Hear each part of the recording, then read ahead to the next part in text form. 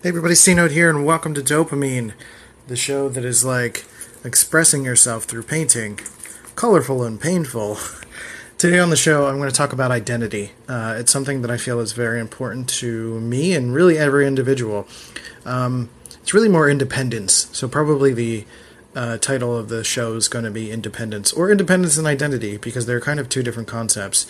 When you think about them in a Myers-Briggs perspective, identity and independence are kind of two different perspectives. Identity is kind of about understanding more of your feelings and and how you feel as a person, and independence is a little bit more about how you portray yourself to the world. There's not too much difference, but there's a little bit of nuance there. So I just want to talk about the general concept of independence, being an independent person, and how that works when we're trying to be individuals but trying to fit into a community in some sense as well. So let's talk about that a little bit. Actually, you know what? Individualism. That's what we're going to call it. And let's hit the button. Drums, please.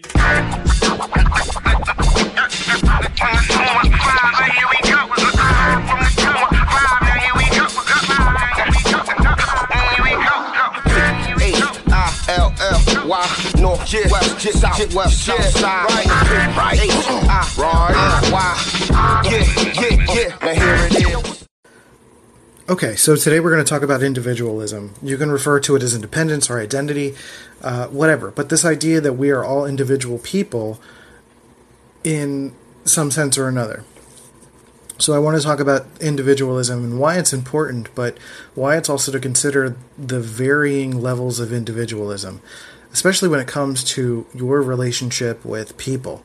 Because many of us want to seek a community as a means to enhance our individualism, and some of us pull away from it, which is more of my style. I'm not big on community. It's not really my thing. Like, it's ironic because I have a community on Facebook for a support group for Dopamine, and I've got all these great listeners and people who appreciate who I am. But for the most part, like, you know, I treated everyone that I meet as an individual, and I hope and expect that they would treat me as an individual as well.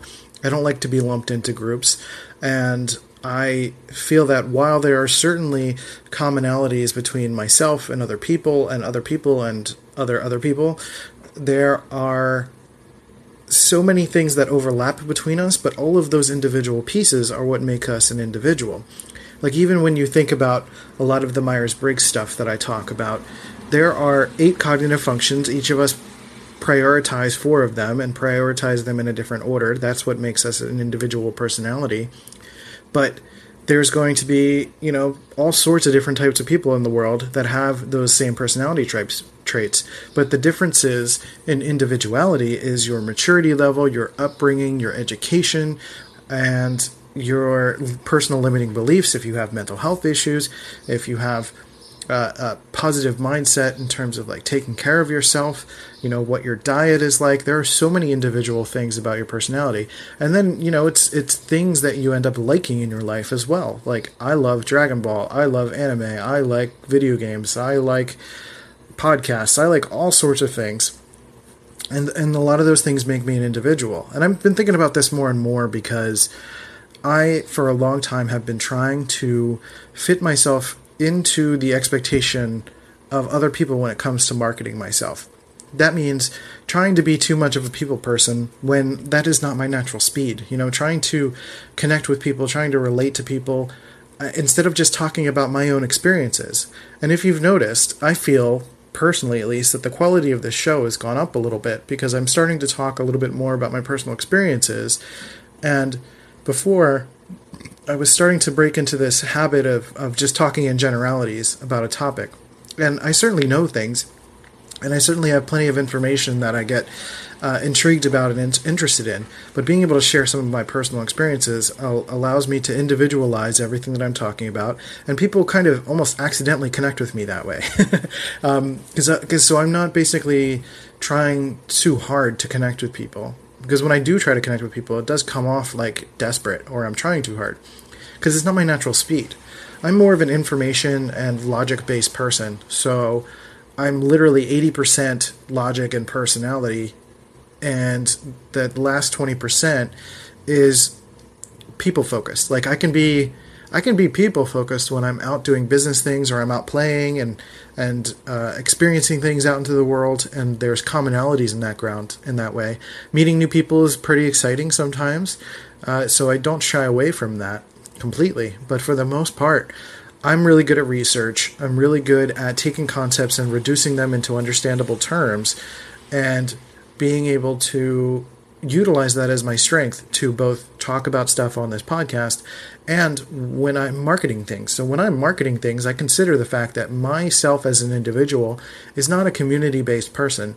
I'm an individual, so I can speak to individualism. I can speak to the idea that we're all trying to find our own way of being. And one of the things that kind of sparked this last night is that we watched the Rachel Divide last night, which is the Rachel Dolezal, I think that's her name. Dolezal, I think that's how you say her name. Before we watched it, I was not at all familiar with her. I don't really keep up with the news that much, other than like big stories.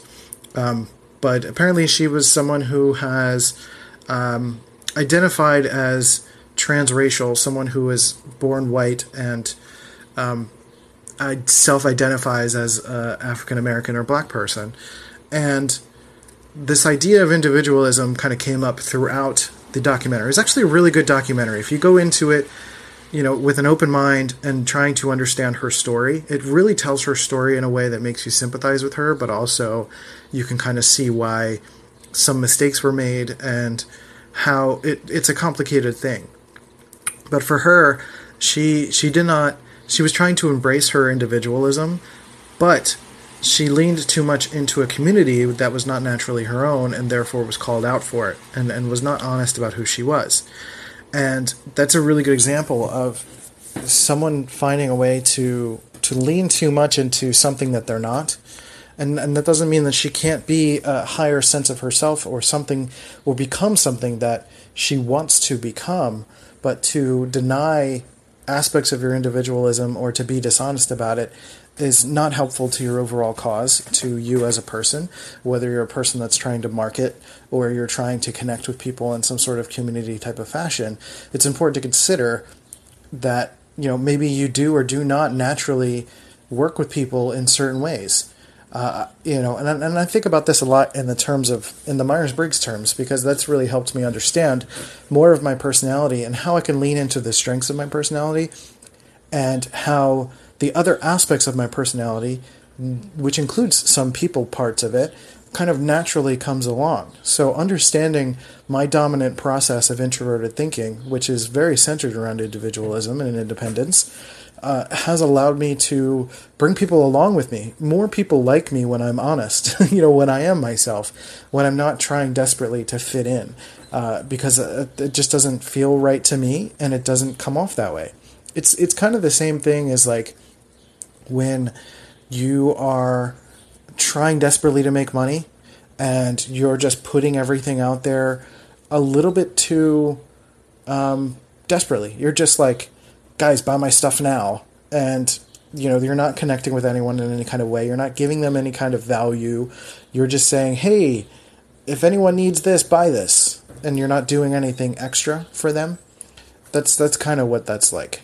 And it's you need to find a way to embrace aspects of your personality in order to utilize that. So you're not just trying to be something you're not, is essentially what I'm saying.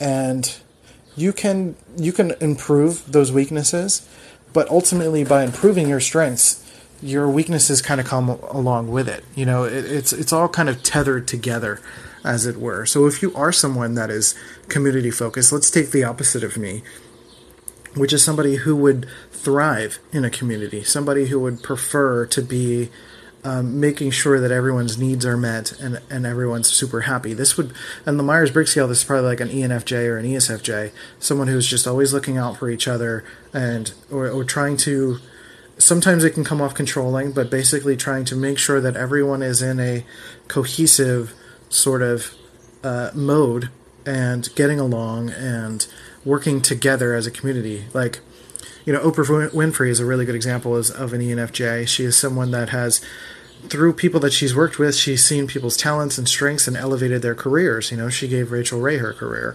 basically. So that's a really good example. And sometimes community helps someone to find their individualism.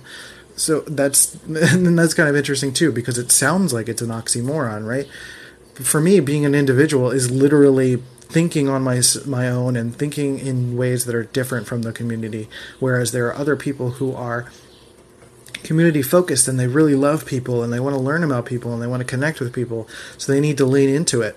There are other types that are kind of in the middle. There's INFJs, for example, who are introverted, but they have like that desire to work with people. They need to set more boundaries to kind of protect their own energy.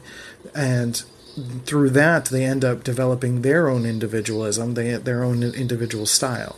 You kind of see what I'm getting at, is like that individualism is individual and it doesn't necessarily look one way or another. So, my style of individualism is a little bit more of the lone wolf style, where I need to figure things out on my own. I need to do my own research. And occasionally I go out into the world and I talk to new people and meet new people and apply new information to my thinking. But for me to try to fit into a community or a team structure or anything like that, that's a disaster. I've never been good at having a job. I've never been really good at like partnering with people. I wanted to have bands in my past and play music, and that just doesn't even work for me either. It's really hard to communicate intuitively the creative process for me.